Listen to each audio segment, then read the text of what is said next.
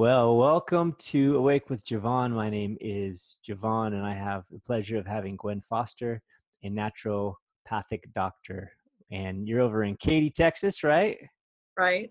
That's wonderful. It's your wonderful Katy, Texas accent that makes us feel warm and cozy. And we just got to watch out for any bless your hearts that come out, because I've learned it's not a good thing. If someone says bless your heart.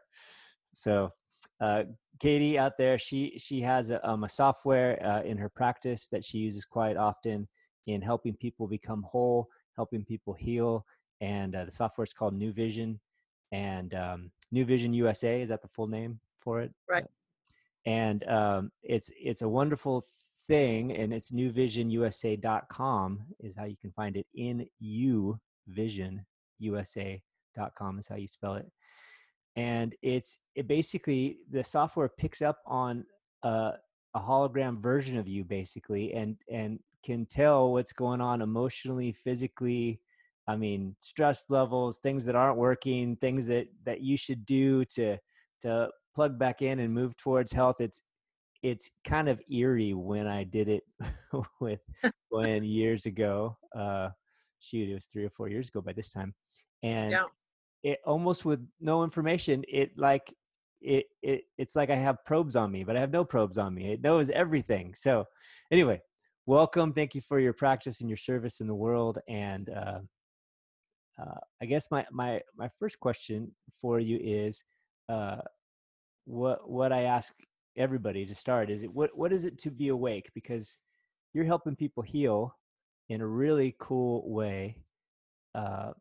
And in your field, there's an awakening happening too, right? An awakening from an old model that keeps people sick to a new model that actually wants people to be well and fast. And so, what is awake for you in that model, and how'd you get into doing what you're doing? Okay. Well, I'll start with how I got into this. I Okay. was a whole person, I would say semi-normal, and I had acquired a lot of health issues in my late 20s after a trip to Africa. I went to Central Africa, and I came back and just things started going wrong. And I kind of went through the Western medicine thing and ended up on a bunch of medications, 9 to be exact, Wow. and some of life-sustaining medications. And I was on enough prednisone to kill a horse, which they would never do today. It's kind of like, you go through periods of time with medicine where any amount of opiates you want is fine, or Vioxx or prednisone, and then they kind of retract and go, oh, that was a bad idea. I was in that period of Whoops. time prednisone was unlimited, which they barely won't give it to you now. So I'm actually happy to be alive. But it was actually, I had a roommate at the time in my 30s that was, a vegetarian, a marathon runner. She was doing all raw food, and I thought she was a little nuts personally, because I was doing everything wrong at the time, having bagel and cream cheese and orange juice and everything that was wrong for me. And but she was the one that, we were young, and she's running marathons, and she was like the one going, do you think the doctors might kill you? Like, don't you see where this is headed? You're either sleeping or you're going to doctor appointments. And at that time, fibromyalgia and chronic fatigue weren't really a thing yet. And then they became a thing, and then people kind of said it's psychosomatic. But I can tell you that when someone's suffering from chronic fatigue and fibromyalgia, on the outside, I look the same. But on the inside, you feel like a train wreck, and you don't really know what's going on. You don't know what to do. And anyway, it wasn't until she said, do you think that you might die through Western medical treatment? I was like, what? Like, I had no clue. I had never even been in a Whole Foods at that point. So I changed my life drastically. And this was like 1990 to 95. And Mm. so, and back then, Whole Foods was the only option. And the only gluten-free option back then was rice cakes, which are pretty awful.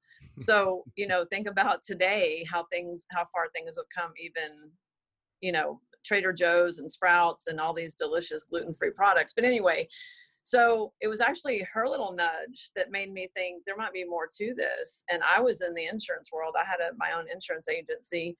And I started, when I felt up to it, I would try to learn. And I went to Hannah Kroger's place in Boulder and learned bunch of information that really actually helped and saved me.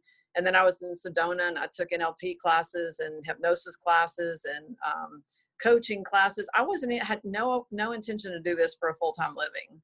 I was just, once I started getting well, and within about 3 years of doing a lot of things, I was completely off the medications. I was completely symptom free, and I had lupus, shingles, acid reflux, adult onset asthma, chronic fatigue, and fibromyalgia. So I wasn't like dealing with, allergy symptoms. I was like pretty bad off. So anyway, long story short, I, after about 3 years, my life changed, and I started kind of just giving advice to people, that were saying, oh, their teeth is grinding. And I'm like, oh, that's parasites. Or I would just like throw things out that I had accumulated in this journey for myself. Yeah. Over time, I just changed professions, and it was never my intention to do that. And then I got into this really kind of weird, wonky world, and Awake is a great title because, in 1985, I didn't know any of this existed. Like, I wasn't a crystal person, and I wasn't a flower essence person, and I didn't have like weird hippie parents. I just was like a normal person just trying to get well. And then I find out there's this whole other world out there, which goes into, I guess, now being awake.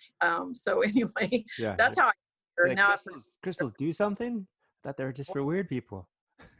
Really, exactly. I thought, they look pretty, but I actually went to a class by Don Clark that was a perceiving energy class, and it was with crystals. I didn't know that you could perceive the energy of a plant or a crystal or a tree. And it was like, wow. And I'm kinesthetic, so it was perfect for me to really understand that everything has a vibration, everything is energy. And so I got it when I got it, but I was kind of a little late bloomer. I wasn't raised into this world. And now my family is like, can you just be normal? Like, I go to the new normal, babe. They're like, can you just not talk about weird stuff? And so now it's so normal for me, but I still know it's not mainstream for a lot of people. Yeah, no, we were just talking before we jumped on here how the things that we do, or the new book or the new whatever you're into, and by the time you finish it, you get on this path of learning, because it's infinite what you can evolve and become. You look back even a year ago, or at least this is what we're talking about, and you're like, well, this is outdated. This is, who's going to want this, Right. But I guess it's perfect. It's perfect for whoever gets it. And right. It's always at the right time. Like, even like, I don't know if you know what Course in Miracles is. Do you know what that is? Yes. Yeah. I was reading it this morning. Okay. So someone handed me that book in 1990, and I thought it was retarded. I was like I couldn't even think. Like, this is not even English. Why the words are written wrong? Yeah. Chair is not a chair. And I'm like, okay, they're like doing some drugs when they wrote this book. And then like 10 years later, someone talked about it, and I was like, oh, I think I have that book, but I couldn't get it at all. And then I got really into it. Like, I really got the concept, but I wasn't ready when I first was introduced to it. It made no sense to me. Mm-hmm. So I agree with you totally that everybody has their moment, I think, to become awake and to learn that more is going on in the world than we all know. But it has to be the right timing for you, because a lot of times in relationships, what I see happening is one person gets to that becoming awake stage and the partner doesn't, but you can't like force them. Like, it's almost like a natural thing that has to be very personal, because I found that if I would have been normal and not unhealthy when I was younger, and someone was trying to tell me these things, I don't know that I would have just jumped right in. Mm-hmm. So I think it's really a very personal thing of that timing as far as that goes. Oh, yes. Well, always perfect. And whatever's happening, I've heard,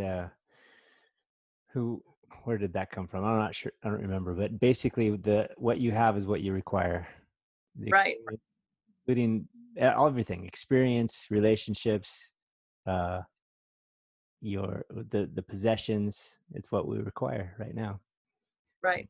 If that's true, that's incredible. That means we're all in the perfect place, which isn't that what we would hope for? It's what I was always hope for. I wish I was in the perfect place all the time. It was right here. And Right. We're always in the perfect place. We just don't see it sometimes until after the Oh, fact. yeah, absolutely. So this is wonderful. We've already tracked some major domain here, from sickness to wellness, to maybe more of a wholeness, and then even spirituality and identity, and who we are, and discovering who we are and what we're not, and just the wisdom and of the Course in Miracles. So let's maybe chunk it back a little bit and go back to New Vision, because Okay. that's your offering right now. And it says in your on your website, New Vision is an advanced technology that serves naturopaths, homeopaths, acupuncturists, psychotherapists, and other professionals around the world to identify their clients' physical and emotional state through a scan of their field. Now that sounds pretty cool. What does that mean? You just covered it. No, I'm just kidding. Um, That's it. I know exactly. So I met a brilliant programmer. I was involved in my first degree out of high school was electronics, and so I could actually build a power supply and build a computer from scratch and weird stuff like back in the 80s, back when people were still using mainframes and supercomputers. And then when I got into health, I was already kind of a gadget junkie, you know, lasers and scanner devices and thermal imaging and stuff like that. So I've always been really into the software and electronics, and I had used, most people may not know what these things are, but like radionics, random number generators, this technology is kind of the older stuff of natural health, you know, so like maybe 20, like Rife frequencies would be considered an older therapy. Not that it's not useful, but it's just considered old. It's been around since really the 40s. So about 10, 11 years ago, I met a brilliant programmer in the Netherlands named Kevin Michaels. And um, this person, who I'm very close to now, had created the software, basically the engine of the software. And he had really no desire to make this available to humans. I mean, it was really, he was testing on all kinds of things, Italian soccer players and Belgium horses. And he was really just, you know, he was the person that in a very linear way was really trying to disprove that computers could do these things. So he actually went at it because of a family member who's a chiropractor who was doing muscle testing and doing things. And Kevin's kind of like a show me kind of guy, you know, like, I Mm-hmm. don't buy this. I don't, you know, there was a Princeton study called PAIR, the Princeton Electroanomaly Research Study, that showed this interaction between computers and people. And it's an old study, it's over 20 years ago, but people can still find it online to find out more about how it works. But basically, when Kevin went to go try to disprove it himself, he actually found the workings of how the engine works in New Vision, which is like a AI, artificial intelligence, holographic field representation. And in our field, in our energy field, our whole life story is sitting there. You know, our wounds and our happy moments and our physical ailments, which are almost always related to those other things. And I have an incredible story I can share that has to do with New Vision. Well, I have lots, but anyway, when I do a New Vision scan, I created the data then for the human health work set, because like I said before that, it was used for sports teams and race horses and just a very niche community of people. And so I flew to Amsterdam and met with Kevin and Gerwin and a few other guys and said, let's do this for human health. And once I created the work set, then in the testing phase, I was also personally blown away. And I actually want to share a story about just my own personal things. So when I first had New Vision and created the work sets, I've had a very weird life, like weird in the way that I was like assaulted when I in high school. I worked at a Kroger and I was held up at gunpoint and threatened to be killed. I was robbed at gunpoint on another occasion, threatened to be killed. A friend of mine was assaulted in my garage in a townhouse and someone beat her half to death. I died in a car accident and came back. And then I was in like 5 other car accidents. So I've had a very weird life having to do with danger, I would say. And I get New Vision, and the very first scan I did on myself, it said the words history of unsafe. Now, if you want to just categorize my whole life in Yeah. 3 words, it was history of unsafe. And I was like, okay, well, I mean, and I sleep with a gun in my bedroom, and that's a very Texas thing anyway. But I was like, you know, it's not because I sit here and live in fear I feel like I'm prepared, but I wouldn't want someone to mess with me in the middle of the night, because I would like just be cautious, I guess. But there's that part of me that's like, yeah, but not everybody sleeps with a gun in their bed. It's just, I've had some experiences. So here I see History of Unsafe, and by itself, that may not mean a lot to people listening, but I'm also a person who believes in law of attraction. And if I feel unsafe, then I'm going to keep attracting unsafe situations, because it's almost like this neon invisible sign above my head that is like a target, right? Because there's that part of me. Sorry. A call was coming in. And anyway, so it's like a target, and I don't want to be a target. But the interesting thing about New Vision is also it is the only system in the world of any technology that's reproducible, meaning I can track results on what I'm doing. So as I'm mentally having this aha moment that I'm attracting this, which is, it's not like my fault, but it just is what it is. I was trying to clear this thing of being History of Unsafe, and it actually wasn't clearing. I mean, I was like doing all these different techniques like tapping and EFT and emotion code and NAET. And really every time I would scan myself, it was still showing History of Unsafe for 4 years. Like, I was fairly frustrated because, most people think you do like a little clearing technique and it's just whoosh, it's gone. Like trying to wipe out your whole childhood of sexual abuse is not just gone like people think. It actually is way more complex than that. And it wasn't until I was having lunch with a friend of mine, the one that was assaulted in my garage, and I had not been clearing issues that happened near me. I was only clearing my personal issues, that I realized, oh, maybe I should clear that. It was interesting because after I cleared the experience with my friend Hillary, History of Unsafe has never shown up on my scan again. And that was something. Hillary was someone else living in your garage, renting it? No, she was living with me in my townhouse, but she got assaulted in the garage. Oh. Like she was driving home one night. She was a waitress. I mean, this is in the 80s, and she got assaulted and beat half to death. And it changed her life because she became like an Aikido master from the assault. And it obviously changed my life because something that didn't even happen to me directly. But, I'm sound asleep. She comes barging in the bedroom with blood all over her body. And we had to deal with the police in the emergency room and stuff like that. So what I realized just through New Vision and my own self is that we're affected even by these indirect things. Yeah, it affected me because she lived with me, but I didn't get assaulted on that particular instance. And I had been working on myself, and then realized, oh, well, this had an impact on me too. And so anyway, the point is that New Vision clearly gave me the message. It also kept giving me the message, telling me that what I was doing wasn't working to clear it. But what I really learned about that whole experience that I've seen over and over in other people is that sometimes people are working on I wouldn't say the wrong issue, but the story I was going to say is another story about a client, and she had watched her 5-year-old daughter die in a car accident. So she's following another car, and her 5-year-old was riding with the other mom, and they got T-boned in an intersection, and the 5-year-old died instantly, and the mom and the other little girl barely didn't even have a scratch.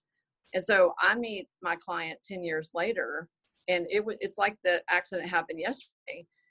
She's grieving, she is suicidal, she is very depressed, and she's been through lots of therapists. She's been to lots of people for her depression and her suicidal thoughts, been medicated.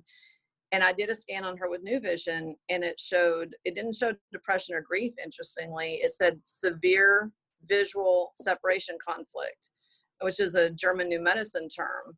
Well, when it's only like one top thing, you can't ignore that. And I asked her, and no one's ever asked her this. I said, it says severe visual separation conflict, and that's the main issue, not depression or grief. And she said, I see this accident 10 times a day. Every time I open my eyes in the morning, every time I lay down in bed, every time I'm in an intersection, I see that impact. And I was like, oh, okay. So the issue was that her brain was still remembering the impact like it was yesterday, and she was reliving it 10 times a day. So she could never move past that. And so that's really like, you know, I have a million of those kind of stories, but that's really the impact of New Vision is that, like I said, sometimes people are dealing with something for, you know, like in therapy for 10 or 20 years, like the depression or like the sexual abuse or whatever. And they're missing the other parts that really need to be worked on now, because maybe that original issue isn't even the issue anymore, but they still feel stuck and they don't really know why they feel stuck. And they just assume it's their old stuff that is coming back again. Mm-hmm. So what is, Exactly. so just the mechanics of this, so we can visualize what it is. You're on the phone with, I mean, is this a live thing where you're on the phone with you? Does it have to be in person? What's the mechanics? And is there a picture? Am I looking at a screen? How does it work? Yeah, there's no picture, and I can do it on the phone or in person. You're not connected to anything, like you said earlier. It's just using your name that you go by, your date of birth and your place of birth to create a holographic representation of you. And then in that holographic representation, which is obviously all done in computing, it's all algorithms and computing. Then the scan is based on that data. And so the scan is like 50,000 items that I put together, which is like physical attributes, anatomical, nutrition, emotions, but also solutions like nutritional supplements, flower essences, essential oils. So basically, like if I'm doing a scan on you, it's giving me this whole rundown, like, you know, not just on the mental and emotional big things, which are usually the big aha moments, but sometimes just on anemia or parasites or you know, like I've even had some cases recently, well, all the time, but very recently, that were physical ailments. And it just can pick out like one nerve or one muscle, not a muscle group, not a major, like everybody knows the psoas and certain things, well, you know, practitioners do, but you get down to a muscle in your face that is actually causing the problem in the twitch. I mean, it can be that like laser specific. And you know, sometimes then you're still like, well, what do I do with that information? Because it's still about trying to still find a solution. Sometimes it is just information, but sometimes, I mean, always the goal is to find a solution, whether it's through a technique or therapy. But even in just the information, there's a solution. Because if I'm talking to you about something that happened to you maybe 15 years ago, and it's not something you consciously think about, but it's driving your health issues, just that one piece can start unraveling for you to be aware that this is still affecting you, like right now. So what does the clearing process look like? And is that what you mentioned earlier? Like sometimes we don't know what to do with this. Is it more like it brings up the issue that's a blockage or you know, a problem, and then does it give the solution to or how to clear it? Usually there's a solution, and just like behind me, there's, I mean, just to give you a few, and this gets into really being awake, is like I have a skeletal chart. So I can work on a skeletal chart on somebody, which is a Hannah Kroger technique. I can do a remote clearing, like using a magnet or a pendulum on something that needs to be cleared. Sometimes you can use a surrogate, like on an emotion code technique. I also have a massage table. So if the person's here live, I can actually do it in person. So the main techniques that I would use for clearing generally are like a Hannah Kroger technique, or I like body code and emotion code, which is Bradley Nelson stuff. There's lots of videos on YouTube about how to do that, but it's basically a technique using a magnet. What I found to be most useful with that technique, though, is really knowing the thing that is the problem. So like if someone's agitated is not the problem, but the reason they're agitated. Let's say someone just disrespected them, then it's not like trying to clear agitation. And usually like the main emotions like fear and depression and grief are not the problem. It's something that caused that is the problem. But sometimes people really don't know what it is. Like it's something like really old that needs to be identified. And that's where New Vision can really help, because can I give you one more story that's amazing? Yes. I like stories because people can really relate to them. I had a young girl that was in her 20s that had nose cancer. So she had skin cancer, but it was also like inside of her nose. Mm-hmm. And when I did the New Vision scan on her, so she came to me because of help with the cancer.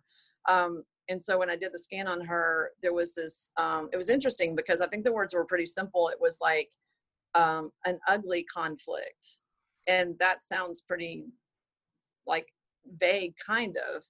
But when I said this to her and I was like asking her what that meant to her related to the nose cancer, she goes, I know exactly what that is. And she said when she was like 12, her big sister had a boyfriend that gave her like a stuffed animal, like an elephant stuffed animal.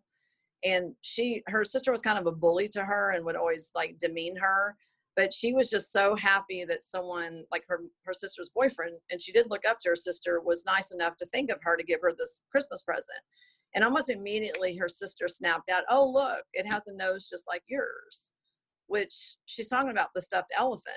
So again, immediately as a young girl, that made her self-conscious about her nose unnecessarily.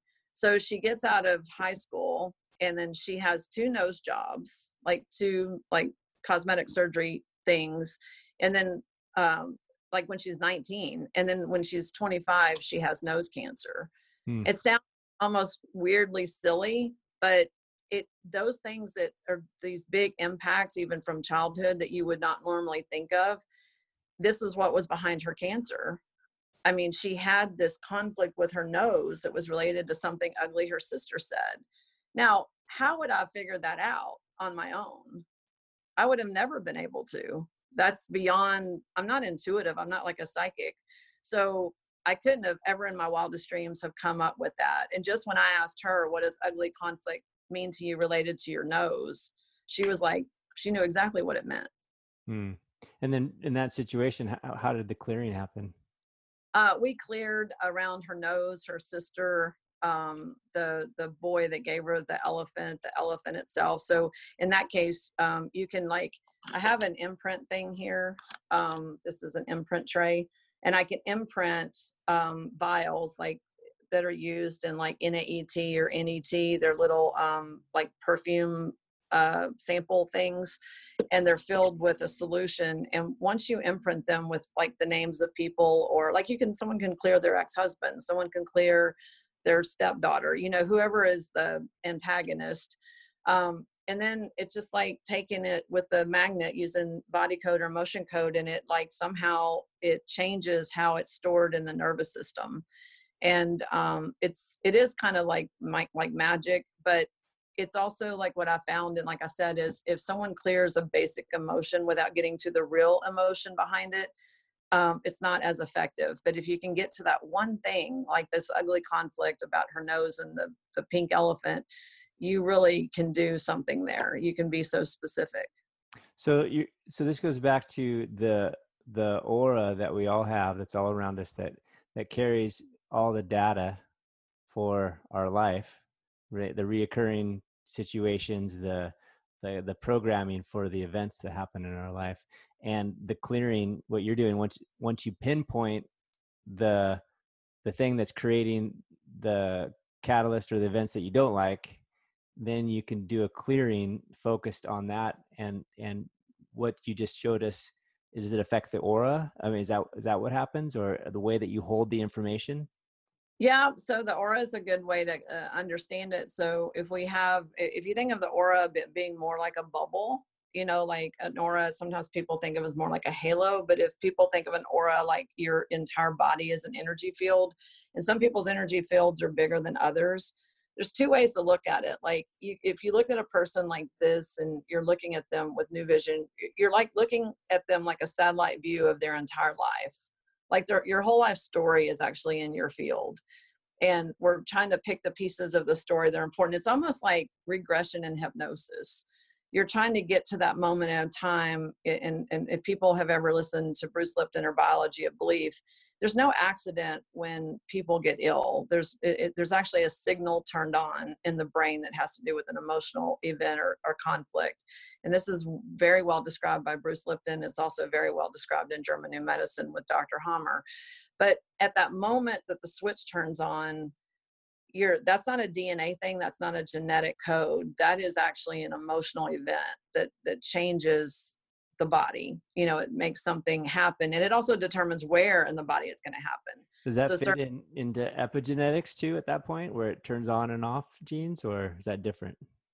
no, it actually, Bruce Lipton is really behind epigenetic. He is actually I think I just was talking to an epigenetics research person recently in Costa Rica, and I think she said that he was actually behind, or the beginning of that whole movement of epigenetics. Bruce But Lipton. what they've learned in epigenetics is that it's not necessarily reproducible, and it changes. What they always thought was more of a fixed DNA is they found that it's not fixed.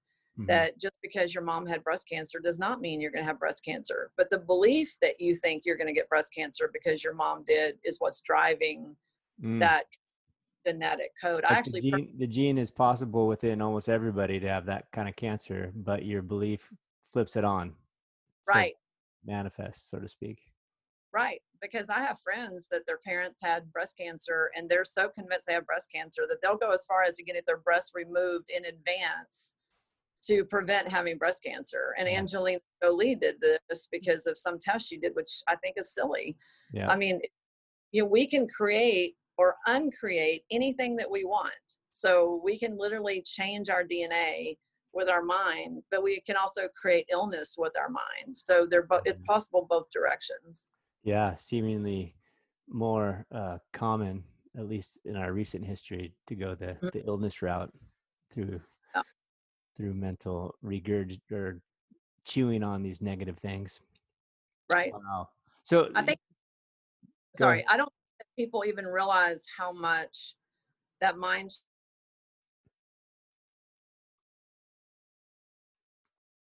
we froze up. chatter and their self-talk, and this is Say that what they're again, saying Gwen. to themselves. You froze for a little bit there. All right. In what you learn in linguistic programming is that every little thing that people think is captured and regurgitated. What I find is that most people don't even realize how much they do that, how much they think that they're not smart enough or pretty enough or rich enough or skinny enough or whatever they think, that their body is responding to all that self-talk all the time. And that's why they're having issues. And I've even met people who don't think they're negative. They'll just think they're a positive person, but just in talking to them in like an hour and a half, they've like 20 negative things about them for someone else, and they think they're positive. So it's funny to me, not funny, but it's interesting how people just don't even hear their self-talk anymore. Yeah. But an observer will pick up those things. They'll add something that's supposed to erase it, like, well, I'm just being honest or right. whatever. It's like, I'm not negative, just telling it like it is. Right. Or something like that. So is it possible to heal ourselves? Is like the things that we suffer from, I mean, everything. Is there anything too far that you can't heal yourself? I mean, stage 4 cancer, you have, a month to live. I think it's all curable, and I think it's all within our mind. And it doesn't matter if it's cancer or something else. What I tell people is, look at the old guy that's smoking Camel unfiltered cigarettes and drinking whiskey every night and eating eggs and bacon every morning, and he lives to 107. Right. The difference with that guy is he's happy with what he's doing. He blesses those cigarettes every time he smokes them. Right, exactly. I love these cigarettes. Yeah, exactly. He's having a pot of coffee every day, not a cup of coffee, but a pot of coffee. He's beating all the rules of good health and nutrition. But if he's happy with those cigarettes and he's happy with that whiskey, and someone's not griping at him all the time, about it, he's going to live a long life because he's generally happy. And I find this even with like health nuts, is they're so rigid in their stuff that they can't eat out with people. They can't go to most restaurants. They have to have everything just a certain way. Their life is so restricted that, guess what? The body becomes restricted. There's you can think of like tightness and restriction, and even constipation is kind of a constriction type issue. But when people have such rigidity, even as a health nut, that's actually not the right approach either, because there was a lady that was one of my mentors. She was a gypsy, a Scottish gypsy. She was 107 when I met her. Wow. And it would always, I know it was crazy. I met her in Atlanta. She always laughed before she would say something. Like, she would think about what she was going to say. She would laugh at it and then say it. So she was very adorable. But she said my favorite health quote. She said, we should all be able to have a beer and a hot dog and enjoy it and not suffer from it. And, you know, I always think about that, because that really is a sign of health, when you can have things and enjoy them, whether it's Starbucks or whether it's whatever, but enjoy it, and don't beat yourself up over it, and don't say it's going to your butt, and don't say, you know, whatever people say about, you know, people will eat things and have total guilt about it. You know, it's like, eat it, bless it, enjoy it, and move on. But the other thing about her that was interesting was at 107, she was actually the kind of the animal whisperer to the Queen of England and like Rod Stewart and some other famous people. And she was kind of like, I'm 107. I just want to retire. I don't want people to call me every time their dog or their horse gets sick.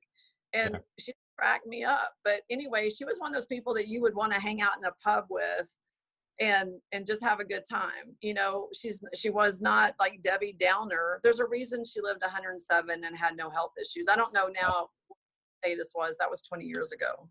Yeah. So I'm assuming that she did pass away eventually, or she 127 now. She did pass away, but at 107, she had no health issues. Her brain was working perfectly, and she laughed all the time. Yeah, pretty desirable. So all these things, I'm going to make a step to the next level here, and you tell me if it's accurate from your experience.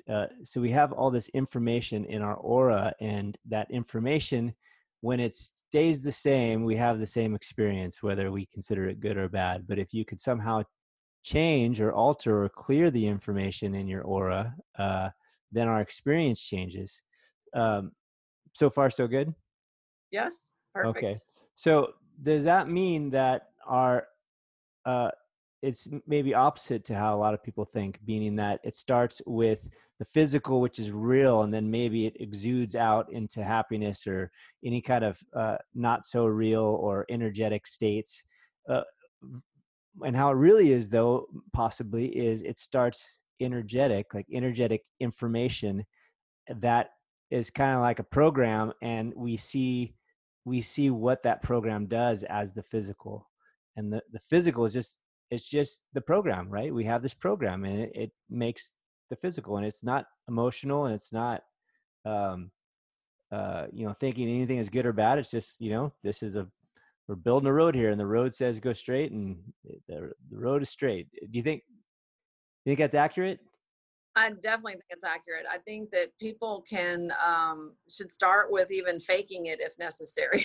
If they're really miserable, then they're going to have to fake not being miserable. They're going to have to convince their body that they're not miserable, because misery brings on, health issues. The other thing I would say about it having to do with reverse order is that if someone's in a bad situation, like a bad marriage, a bad job, some kind of environment that they just are not happy, they have to change that. Like, I'll say that, for someone cannot be in a bad situation and expect their body to be happy and work perfectly, because their body responding to all these signals of resentment and guilt and blame and arguing, and all of those cause body parts. Like, for instance, let's say someone is living in a situation like with a mother-in-law, and the mother-in-law has to come live with them, and she's always negative, and sometimes I know this is necessary because of an aging parent, but what that actually does to the body is it can affect the hearing, because you start blocking out unwanted griping. Just like selective hearing, men lose their hearing on purpose because women are griping and complaining and nagging. So that's like what hearing issues would be, let's say.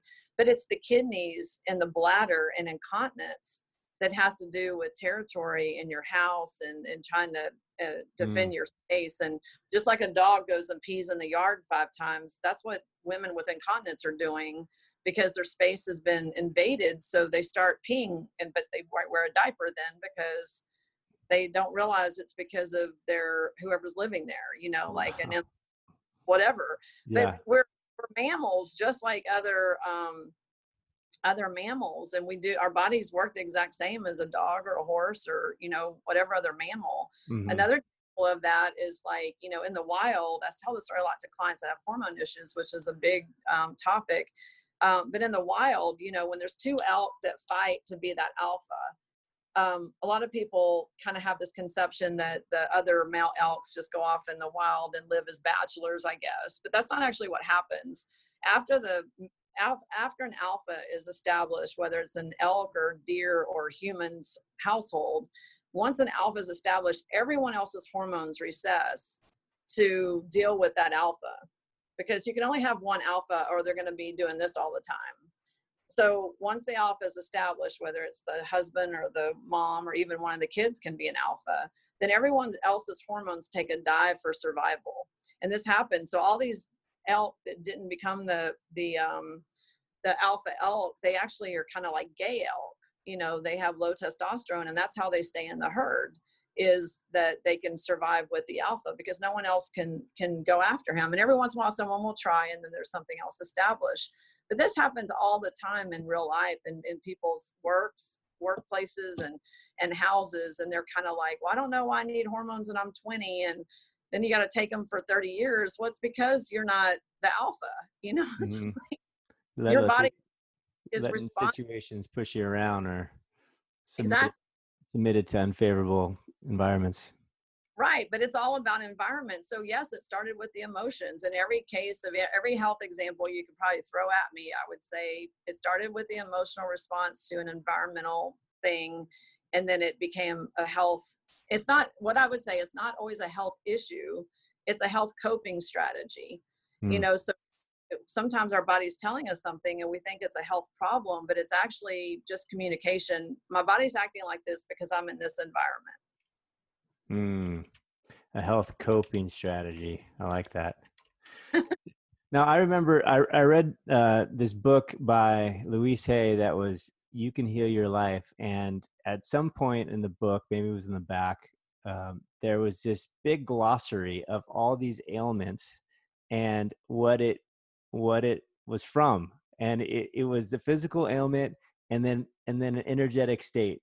So it was like, you know, you have a knee problem, inflexibility, you have cancer, anger, you know, it's like directly, are you reaching for the book right now?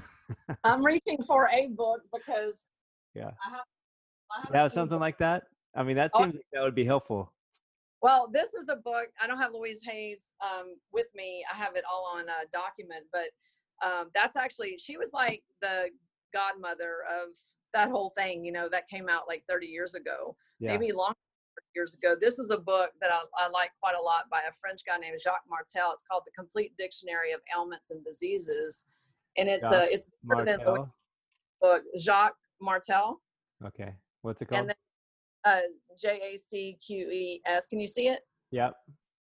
And it's a dictionary or an encyclopedia. So if I want to pull up finger issues or exhaustion or diaphragm or whatever, it tells you exactly what the emotional thing is. It goes into a little bit more detail than Louise Hay, but she was definitely the pioneer. And then what I was going to show you was this other big book, but it's not on my desk right now, called Messages from the Body by Michael Lincoln. And it's like this huge book that's kind of quite expensive, but he has like crazy amount of information in there. And I'll tell you, one is like, I mean, it's just insane how accurate it is.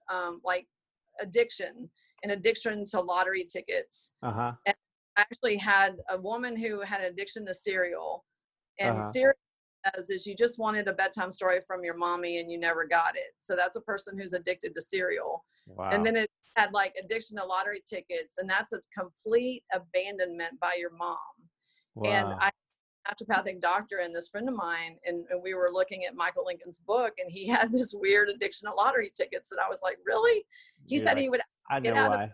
Of what? You're like, I know why. Well, we looked it up. I didn't actually know why, but he said if he went to bed at night and he forgot to buy a lottery ticket, he would actually get out of bed and drive to the convenience store. Oh my gosh. So I'm saying a real addiction, like he could not go without getting the weekly lottery ticket because he just couldn't sleep. and it showed complete abandonment by mother. And he just looked at me like, that is crazy. And he said that his mother left him at the hospital and Wow. born, and he was raised by his grandmother. And I was like, okay, well, that fits. So Yeah. sometimes even things that we think is our personality can be related to an emotional story of our past. You know, even in the foods we like and the things that we think are just our habits can Mhm. actually be tied back to what's up here. Right. Which ties into that beginning question of awareness.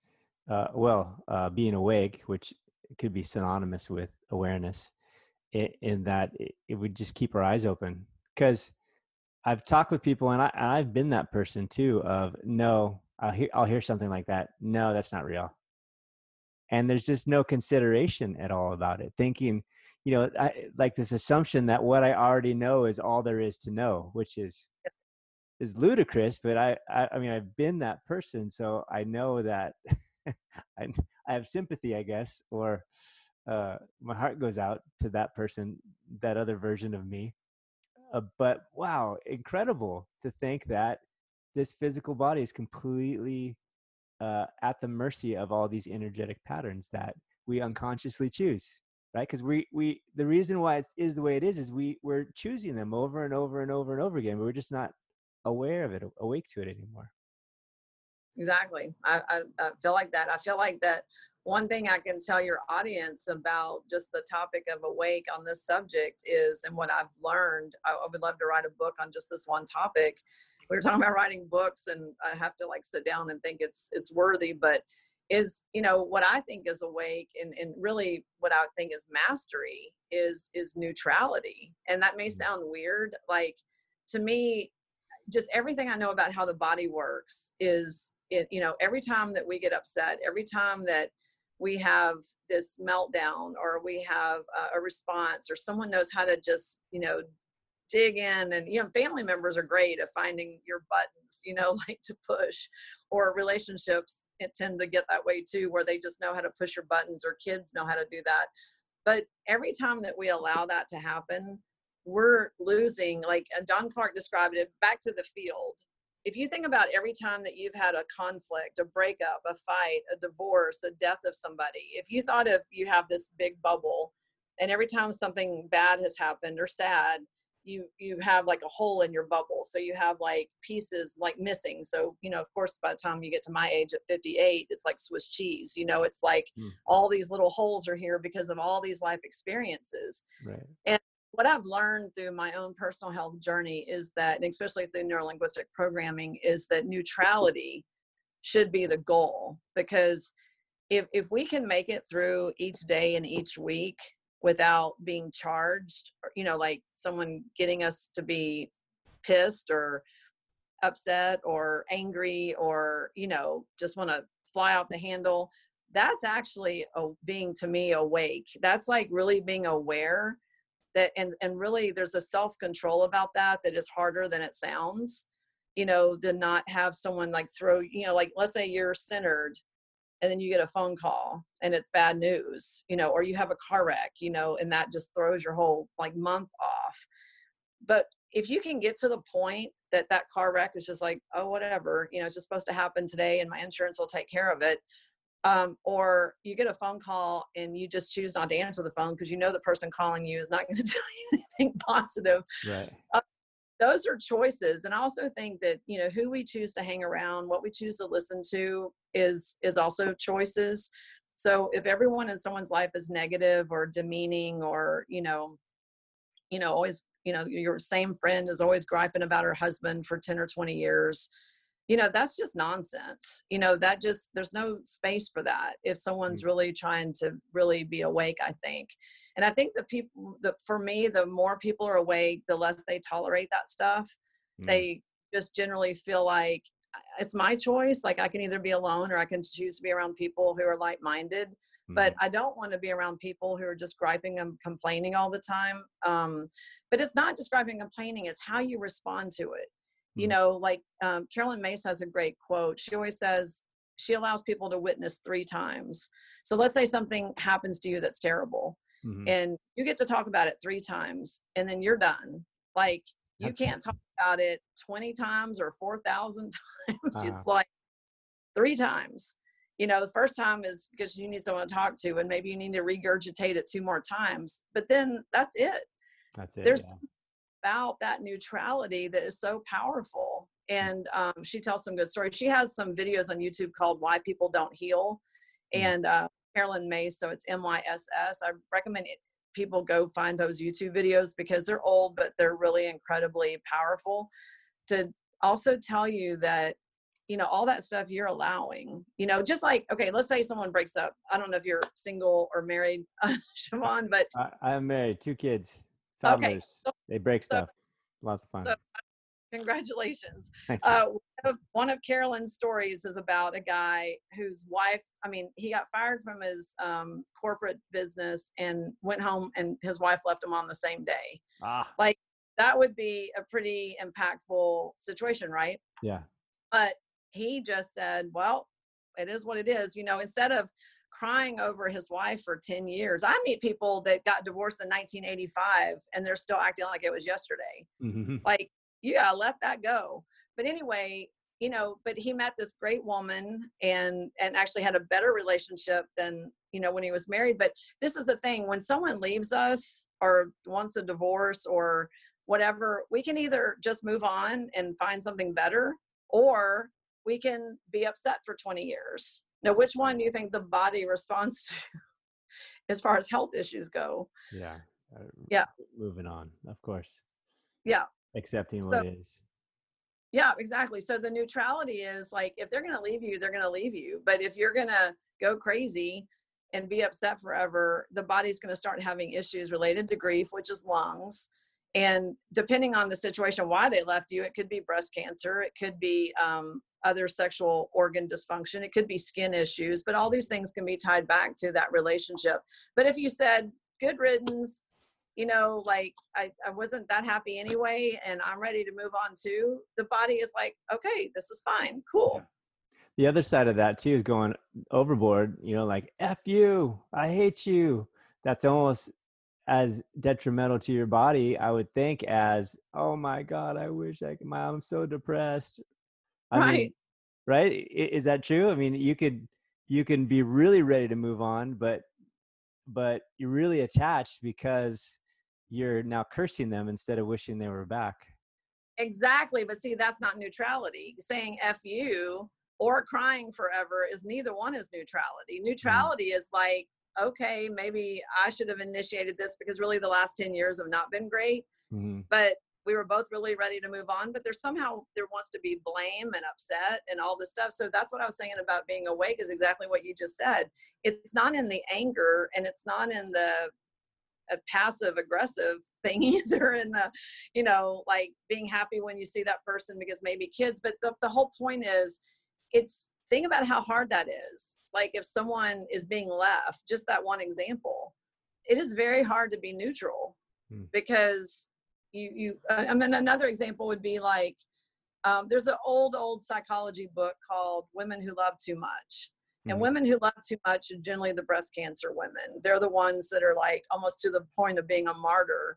Oh, wow. And on everyone's issues but their own. And it's not neutrality. They're too emotional. They're too like all over the place and upset and crying, and every little thing gets to them. That person is a cancer case waiting to happen, by the way. But if they could be more neutral, which usually they don't hear that message until they have already come to me because they've already been diagnosed with cancer. Then about, finding new ways to deal with things. But if, women who love too much, thing is, when you try to tell them to be neutral, they think you're crazy, because they don't, it is a sign of maturity, and it's also an awake thing to me, because it's not about you don't have feelings and you can't love someone. That's not what I'm saying with neutral. I'm saying you can't get affected by everything. Some people are affected by people they don't even know. They'll watch something on TV and they're like deeply messed up. Yeah, they're And mourning. They're mourning for, the documentary that they saw, and or the politics or whatever else is going on in the world. They're so charged up about everything and they don't see how it impacts their body. That's really what I would say, is that they don't realize that they're reacting to everything. There's no neutrality at all. Mm-hmm. Yeah, it is. It is a real tricky distinction there, because love does pour ourselves out, but at a certain point, if the vehicle dies, you're not able to, you're not able to serve and love, at least through the vehicle. And so there's wisdom in there that will tell you what's appropriate, and especially with awareness. When, like for me, when I've seen so many times where I've been doing these acts of service, and I'm discovering all these underlying motives that I had of being recognized, of being seen as a good person, of being accepted, like all these crazy things, and the world's like, yeah, you're so wonderful and helpful. And what, a big motivation for me was what they were giving me, which turns out that was manipulation for me, not as much love, because it had a ton of strings attached to it. And so it's like, is this really love? And I'm miserable and loving. Is this really love that I'm engaging? Yeah, but that's total awareness, just to be able to see that there was that undertone. That is, to me, to me, awake and awareness are very similar. That awareness is a maturity thing, but it's also a acknowledgement of something that when someone's usually young, they would not see at all, or if they're not doing the work, they may never see it, I think. Sometimes I deal with a lot of women, obviously, when I'm tell stories, but like in the case of someone like leaving them, I had a lady recently, and I'm not joking, she got divorced in the 80s. And the way she was carrying on and crying, you would have thought it was last week. And when she told me it was 1985, which is a true story, I was like, okay, back up. Like, I have no sympathy at this point, because this is nuts. But even the worst part of that was that after her crying and sobbing like it was yesterday, then she says, and I knew when I married him, I was making a mistake. Yeah. So All right. she, even before she did it, it was a mistake. Then she does it. He leaves her. And now for 35 years, she's crying about it. Wow. I mean, sanity, but that's what I find with a lot of people, is that they're so heartbroken, supposedly, but they also knew intuitively that they were making a mistake. They did it. And this happens with with their jobs and relocating and all kinds of examples, that people's intuition is usually there and they just are not listening to it. Absolutely. So is there a way, we can find you at the newvisionusa.com, which is nuvisionusa.com, and we can get our test done by you, and we can learn. We can get one of those books just because we're pissed off all the time, or our knee hurts or whatever, and we can say, what correlates with this? You're like, crap, whatever. You can learn. Once we do one of those things, can we clear these things on our own, or do we need you for this? Or how do we clear once we recognize the energetic counterpart of our physical symptoms? I totally believe in self-empowerment, and I really don't want people to feel like they need me to do that. Where I think I can help people is just getting into some things that are pinpointing things. But even just like with Louise Hayes in this book, just to give you an example, if someone has like 8 health conditions, I'll give you a simple technique. If someone has like 8 health conditions and you look them all up, and they all tend to be in the same kind of emotional category, which is usually what happens.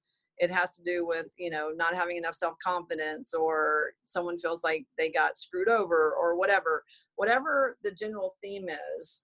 That should be an aha moment to anyone listening that says, I might have a problem in this department. Like, Possibly. this is something I should pay attention to. Yeah. And just in that awareness, things can start changing and shifting, Mm. So I think that it's not like you don't have to pay a lot of money. You don't have to have an appointment with me. I think there's something in just kind of the soul searching part of it. That's also part of the awake process, is once you start really realizing that we're the one responsible for our body, and we're the one creating happiness or illness. Once people can get to that self-responsibility, that's a huge thing, because if we're blaming it on our genetics, or our grandfather who had diabetes, or that, we got to get out of that. That makes us a victim, and that makes where we can't get past our heart disease or whatever people are dealing with. So the first step is getting out of that crap. And then the second one is, once you see a pattern for yourself, look at how that affects your life. Look at how you think about this, and how, use some examples. And usually that's a huge connect the dots. In Louise Hay's book, in the one that You Can Heal Your Life, it's like a pink copy, and it's like the gift edition. It's my favorite version of that book, because in the beginning of the book, before she gets to the list, there's actually some self-thought provoking exercises, and I think there's like 10. It's a beautiful book, and it's a beautiful gift, and it's really good for maybe even a step before this one. It's a really good introduction to this.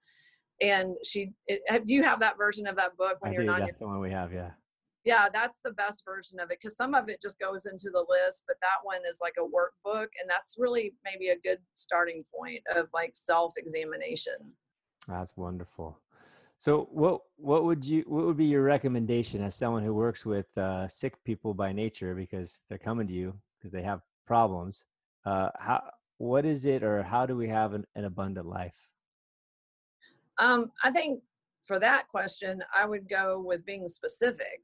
I think the manifestation of abundant life is something that most people just think happens. And I think some people are probably lucky. I get that. But if someone says, like, for instance, I want to make more money next year, then if they make 10 cents more than last year, that they've fulfilled that request. Yes. It's not Yes. specific. And so I think if I said next year I want to make $20,000 more than I made last year, then I would say, okay, how am I going to do that? Is it just going to land in my mailbox? Am I going to work more? Am I going to charge more? Am I going to do more appointments per day? So I think that there's a thought process that goes into manifestation. If I want to date and find a great guy, but I'm not doing anything, and I'm sitting at home during COVID, is he going to show up at my door? Like, is he going to start knocking? So I think in that abundance thing, and abundance can mean in any category, whether it's spiritual or financial or whatever. I think there's an effort that's involved for sure. But I think the main thing is to be specific, because a lot of times people tell me things, and I'm like, when I start asking any question of detail, they have no idea, so, well, how are you going to make more money next year? I don't know. Well, how are you going to meet this guy? I don't know. If we haven't put not only the details in, like the amount or when we're going to meet the guy or whatever, but we have to have an action plan with that. So my advice would be to create it like if you're creating an outline or a business plan, you want to have all the pieces. Like if you were thinking that you're going to go to your bank and convince them to give you a loan, like we were talking about, like going to get a loan, they're not going to give you a loan because you walk up and say, I want a loan, I deserve a loan. You have to put in the work. You have to give them the documents. So I'm just suggesting the same thing for abundance. Like, and I think that that's it. Just the detail and the action. What are we going to do? Because if we're sitting, eating popcorn on the couch all the time, that we're not actively, if we're not learning, if we're not advancing ourselves, if we're not trying to work towards being awake, then we're just wasting time. The time is just flying by. That's good. So as a parting shot or final words, we're talking about vitality and wellness and abundance, and how we have the reins. We're constantly creating this body that we have and on our experience. What would be your final words to us? I would say that, it's just kind of just wrapping up what we've already said is be really conscious of what you're thinking, not necessarily even what you're saying, but what you're thinking, and be really mindful and be responsible for that. And, it goes full circle to like, even like, what would Jesus do, kind of things like how you want to be treated should be how you're treating other people. How you want to manifest something should be something that is specific. But, I think a lot of people are just kind of wandering around, and even with their health, they're just kind of wandering around, but they're not really making any real effort, maybe with their diet or their foods that they're eating, or their, things that, like that. But the main thing is about being happy. I be a Starbucks drinker. I'm not anymore, but I used to take that Starbucks. I would bless it and love it. I'd be like, Yeah. I don't drink coffee because it's bad for my blood type, but I used to. But and well, one other thing I'll say is there was a guy named Michael Murdad that was my Course in Miracles teacher, and he showed me something really cool that I would have been like, yeah, right. He showed us how, like with pH strips, like if you have chocolate or candy, your pH will go acidic, and if you had like broccoli or cauliflower, it goes alkaline. So we did this experiment in this Course in Miracles group a long time ago, and basically we tested our mouth pH, and then we it was whatever it was, and then we ate candy, which would normally make you acidic, but we visualized that the candy was broccoli. Mm-hmm. And all but one person, who was the one who thought this was stupid, had an alkaline pH after eating the candy. Wow. And that person who didn't believe that this was possible, that thought it was stupid, her pH went more acidic. Now, this is a true story. Wow. So that's why when I drank my coffee and loved it, I thought of like green veggies. That's right. You know, this is so delicious, this mocha with all this stuff in it. And it's like having my, green drink every morning. And that's just what I believed. So we can make anything happen. It's all like, again, back up in our mind. That's beautiful. Like that man with his unfiltered Marlboros and pot of coffee and whiskey, blessing it and living to 150 years old. Yeah, exactly. Because, we can do anything being happy. If we're happy, the world changes, for us. That's good. Well, Gwen, I really appreciate you being on this podcast and sharing your wisdom. And if anybody wants to find her, again, it's newvisionusa.com, newvisionusa.com. Gwen Foster, she is a naturopathic doctor, and she's awesome and has amazing technology. And she says she's not, what is it that you said? You can't read minds, whatever that word was. You can't read minds, but it sure seems like it when she's working with you. You're like, how do you know all that? It's amazing. So thank you so much. I have a tool for that. Yeah, I have a tool for that. That's right. And you can help people if they want to get into this world, this world of healing as well. Use your same technology as practitioners, actually, correct? I don't know if you went to the website recently, but the website has just been updated. I actually have a brand new website as of 2 weeks ago. So if someone's looked at it before, it's brand new and cutting edge. So now's a good time to check it out. And what you said, newvisionusa.com. And I do sell the software, and I do train new practitioners on how to use it as well. It's my company, so I'm kind of the expert. You are the expert. That's good. All right, Gwen. Well, thank you so much for today, and we'll see you real soon, I hope. Okay, thanks a lot.